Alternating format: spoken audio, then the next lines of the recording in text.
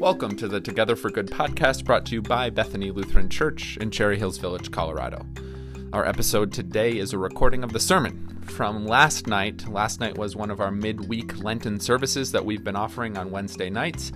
This is a sermon that I preached, and it's based on a really weird passage from Numbers chapter 21, verses 4 through 9. You might want to read that passage first. I do give you a pretty good breakdown of exactly what happens during the sermon. But you might just want to check your Bibles and make sure that that story is actually in there, because it's really ridiculous. But here's my sermon from last night. I hope you enjoy it. I hope it can bring some hope to your life and this knowledge that God is with us, even at really difficult moments. In fact, oftentimes we come to notice in retrospect that God shows up at those moments when we need someone most. So here it is, a sermon from March 17th.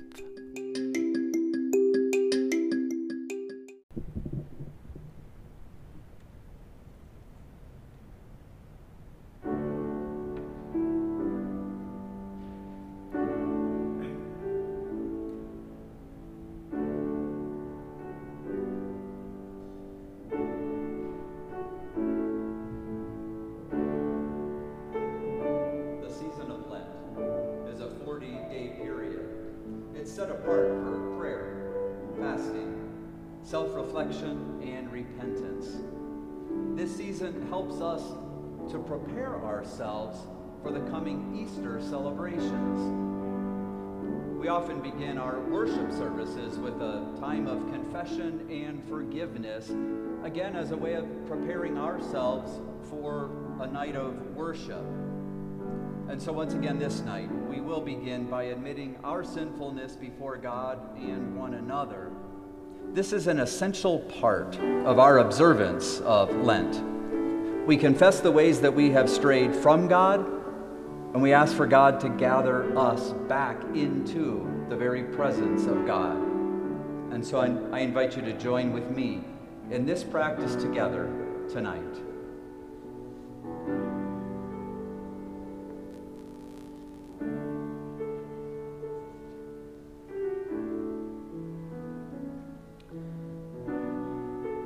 God hears us when we cry and draws us close in Jesus Christ. Let us return to the one who is full of compassion. I invite you to take a moment of silent reflection.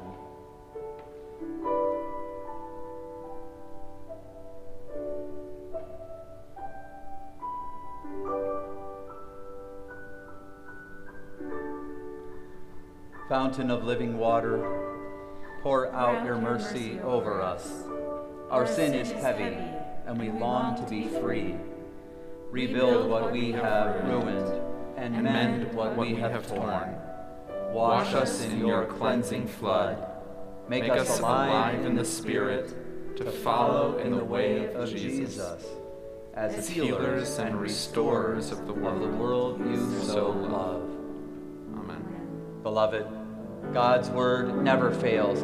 The promise rests on grace. By the saving love of Jesus Christ, the wisdom and power of God, your sins are forgiven, and God remembers them no more. Journey in the way of Jesus. Amen.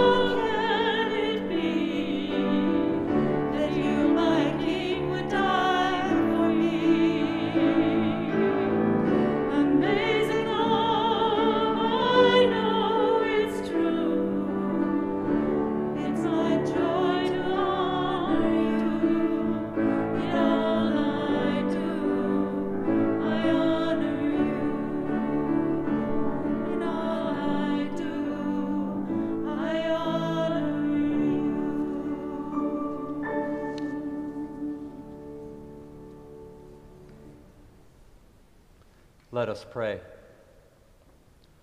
O God, rich in mercy, by the humiliation of your Son, you lifted up this fallen world and rescued us from the hopelessness of death.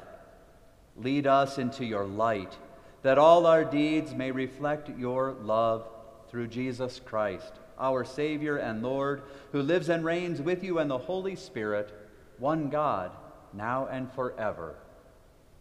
Amen. A Blessing for Difficult Times by John O'Donohue. May you know tender shelter and healing blessing when you are called to stand in the place of pain. May the places of darkness within you be surprised by light. May you be granted the wisdom to avoid false resistance, and when suffering knocks on the door of your life, may you be able to glimpse its hidden gift. May you be able to see the fruits of suffering. May memory bless and shelter you with the hard-earned light of past turmoil, to remind you that you have survived before. And though the darkness is now deep, you will soon see approaching light. May this give you confidence and trust. May a window of light always surprise you. May the grace of transfiguration heal your wounds.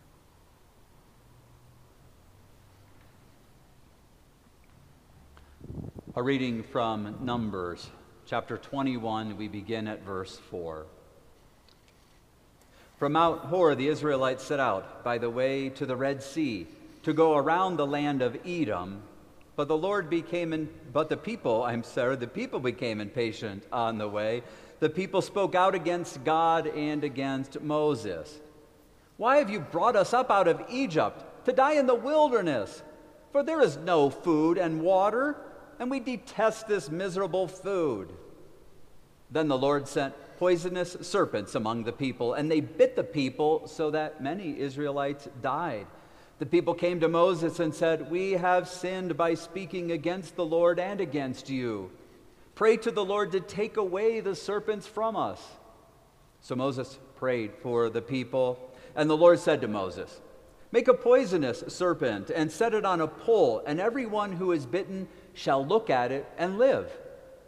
So Moses made a serpent of bronze and put it up on a pole, and whenever a serpent bit someone, that person would look at the serpent of bronze and live.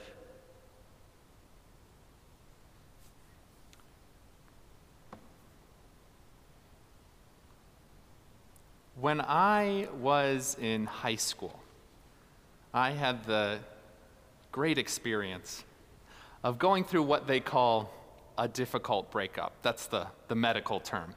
And as I think back on that moment now, it's easy to just brush it off as high school romance and something that we should just move past and get over with. But I think the truth that we have to begin by saying is that whenever a relationship ends, it's always painful.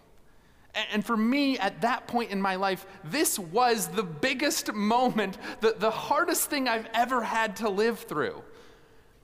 And it really devastated me. And what's also interesting about breakups like that and when relationships end is the way that you don't realize if you're emotionally equipped enough for that moment. And certainly at that point in my young life, I was not emotionally equipped to deal with the complications of having a relationship end. But there was something that I did have going for me. I had a job at that point in my life. It was the summer months, and I didn't have school to distract me, those daily rhythms to distract me from my distress and pain, but I did have a job at the Glenville Mini Sportplex, the happiest place on earth. I had gotten that job, truth be told, so I could have some extra spending money to take my girlfriend on dates, to friendlies and the like. Unfortunately, I no longer had the need for the cash like that, but I was so grateful to have a distraction at least, so that I wasn't just alone with my thoughts all day long. And the Glenville Mini Sportplex, what you need to know about this wonderful place is that it was a mini golf course. They also had a go-kart track and batting cages and a driving range. It was a great place. It's why I wanted to work at such a wonderful institution. But I didn't really know anyone else there. I had simply applied because it was a place that I enjoyed going to on my own time, so I thought, hey, might be a nice place to work. That's kind of how I became a pastor too. Hey, I like going to church, might be a nice place to work. But when I got there, I didn't really have any friends. There were other individuals my age who worked there, but no one that I knew well. Many of the other employees also went to my high school, but again, I had no previous connection. But one day, shortly after my bad breakup, I was working at the Glenville Mini Sportplex in the go-kart track. What you need to know about the go-kart track is that you have a lot of time to just do nothing. You start the cars and you send them out on their way, opening the gate. Then you wait for 5 minutes and you open the gate and let the cars back into the garage. And then the rest of the time, you're just down there at the go-kart track waiting for more customers to come. Sometimes there's a steady flow, but most of the time there were 5, 10, 30 minutes in between riders. So I was down there at the go-kart track working with this guy, Adam, who did go to my high school, who I knew of, but who I definitely had never had a conversation with before. And so the two of us started talking, and Adam is a very perceptive individual, and he noticed that I was going through something. He picked up on my emotional distress, and over the course of a day at the go-kart track, eventually my whole story of my bad breakup came out. And then, after work was over, Adam said, hey, why don't you come back to my house and we can play ping pong? And so we did. And then the next day, Adam said, hey, after work, why don't we go watch a movie or something? Over the next several days and weeks, Adam really took me under his wing to make sure that I was taken care of. He realized that I was going through a very difficult moment at that young point in my life, and he took it upon himself to make sure that I made it through okay. I'm telling you this strange story from my high school years because it illustrates a truth that I'm guessing you've seen in your life as well. It was at this most difficult moment, at that point in my young life, that God sent this new friend into my life. Adam became my very best friend. We spent so much time together over those remaining years of high school, and we still keep in touch today. But what's amazing as I look back at how God worked in that moment is that I was really hurting, and then at that exact moment is when this new friendship came into my life to bring real healing to my difficulty.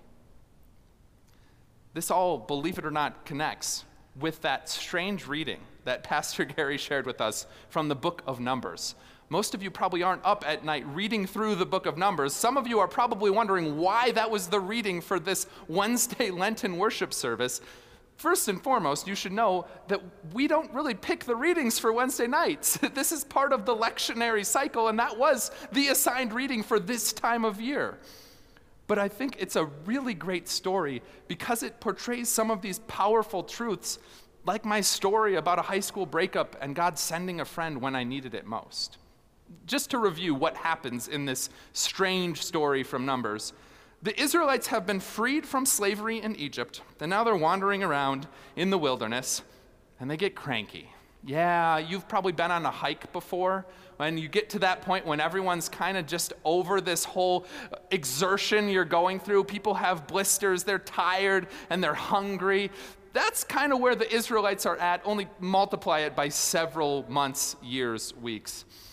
And so the Israelites say, hey, Moses, we should just be back in Egypt. Why are we out here? And I hope you caught this point too, because here's where you know that the Israelites really aren't thinking quite straight. They say to Moses, they say, we're hungry and we have no food and no water, and we detest this miserable food. Well, which is it, Israelites? Are you hungry and there's no food, or do you just not like the food that God has already given you? And if you're thinking, Nate, you've said that to your children before, you're absolutely right. Most dinner conversations at the Preisinger household include a similar theme and refrain. But back to the point, the Israelites are in a difficult spot, in the wilderness, not happy and hungry, and so they complain about it. Eventually word gets back to God, and so God sends snakes to punish them. Now these snakes, we're told, bite the heels of the Israelites, and many of them die. Not exactly a good situation. But it does cause the Israelites to reconsider what they've said. Okay, God, we understand. We take it back. Moses, tell God that we're going to be okay. We're going to be good now. And so Moses talks to God, and you would think that the next logical thing to happen would be for God to just take the snakes away. After all, God magically sent them into the wilderness in the first place. Wouldn't it be just as easy for God to snap his fingers and the snakes to disappear? But that's not what God does. That's not at all what God does. God creates this new liturgical rite, this new process for bringing healing to people who are hurting. God says to Moses, take a snake, set it on a pole, and then if anyone's bitten, lift up the pole with the snake on it, have them look at it, and then they will be healed. God does this because of God's infinite wisdom in terms of what the Israelites really need at that time. Yeah, God could have just taken the snakes away, just taken the pain and the threat away, but I'm guessing that in 3 months' time, the Israelites would have been complaining in the wilderness again. God knows that there is real power in having the Israelites remember this entire situation. If they're bitten, then they will look at the pole with the snake on it. They'll recall this entire back and forth. They'll find real healing, and they'll continue on their way. In our life and walk of faith, difficult things still happen all the time. Just because we're people of faith does not mean that we get a free pass to privilege. It doesn't mean that everything's just going to magically work out for us in the end. I'm sure that you know that all too well. Again and again, we're still faced with sorrow and tragedy and pain and struggle. And it would be really nice if God could just magically make it all disappear for us. But I wonder if what God does do is even better. God provides real healing, often to the places that hurt the most. In high school, when I was facing my first existential emotional crisis of my young life, God sent a real, true friend into my midst. When the Israelites were complaining about the snakes in the wilderness, God provided this moment for them to remember their entire relationship and history with God. And God brought real healing to their pain.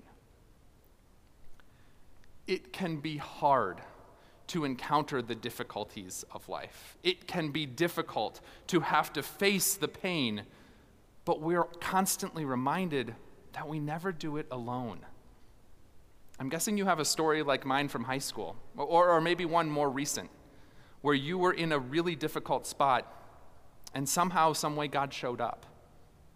What I've learned about these situations and these rhythms of life is that it's often hard to see in the moment, but oftentimes years later in retrospect, we come to recognize how God was working when we were at our lowest. Maybe your church was there for you when you were going through a really difficult time. Maybe a friend called at exactly the right moment to lift you out of your gloom and sorrow. Maybe you got good news at that exact moment when it seemed like all was hopeless. These are the ways that God works. God sends real healing and real hope at the moments where it hurts the most. Moses had that snake, and he put it on a cross, or on a pole, and lifted it up. And did you know, go down to camera 5 here, that that's exactly where our medical symbol comes from. Numbers, chapter 21, a snake on a pole lifted up. And when Moses did this, the Israelites experienced real healing. But what we need to remember is that Jesus was lifted up on a cross. And as Jesus was lifted up on a cross, God brought real healing to our sin and our pain and even death itself. Hope was forever broadcast eternal for each and every one of us. There is a promise beyond pain. There is victory beyond death because Jesus was lifted up on a cross. We talk an awful lot about the ways that Jesus suffered for us, But I think we also need to remember that Jesus continues to suffer with us.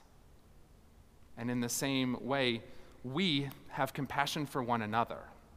We are called to share in one another's burdens, to bring healing to one another's sorrow. That's what it means to be the body of Christ, the church of Jesus.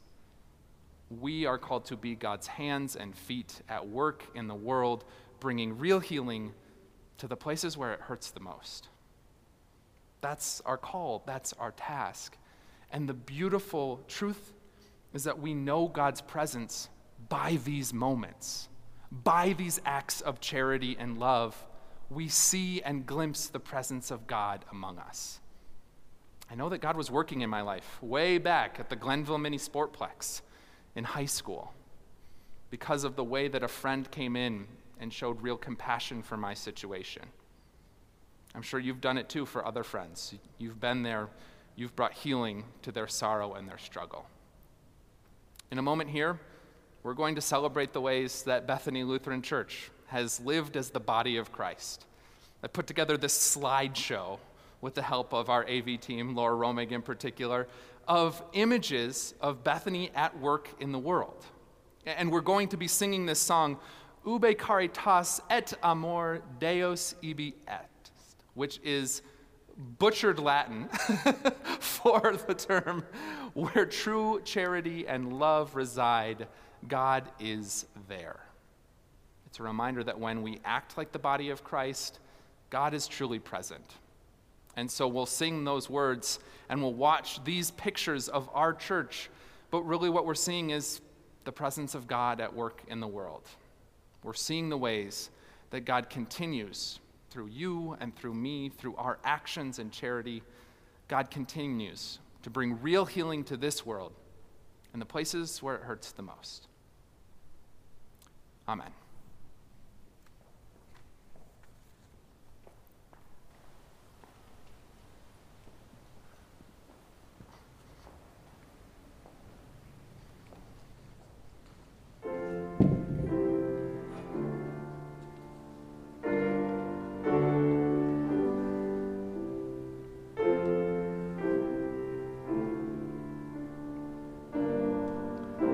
We enter into a time of prayer. Oh God, we ask that you continue to bless us on this Lenten journey. We ask that as Jesus made this journey toward Jerusalem, that was filled with anguish, challenges. And so even on this Lenten journey, when we invoke these Lenten practices and they bring some challenge and difficulty to us, we know that you are still there with us, and we count, we trust on your presence.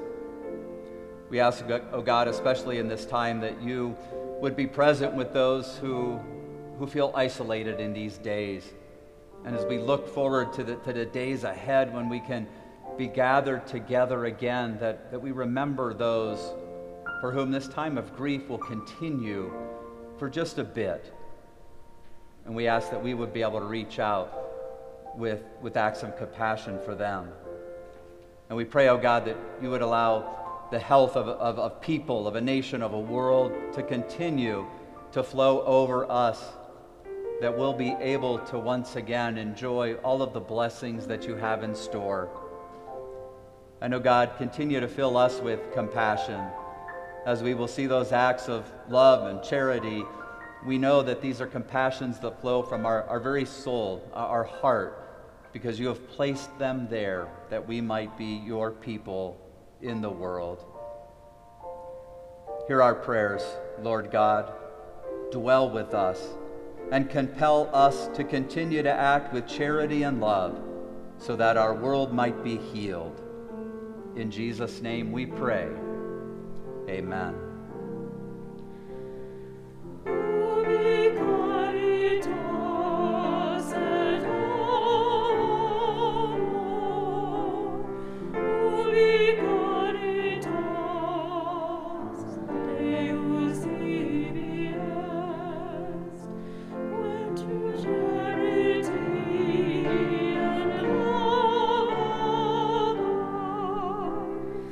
God is dwelling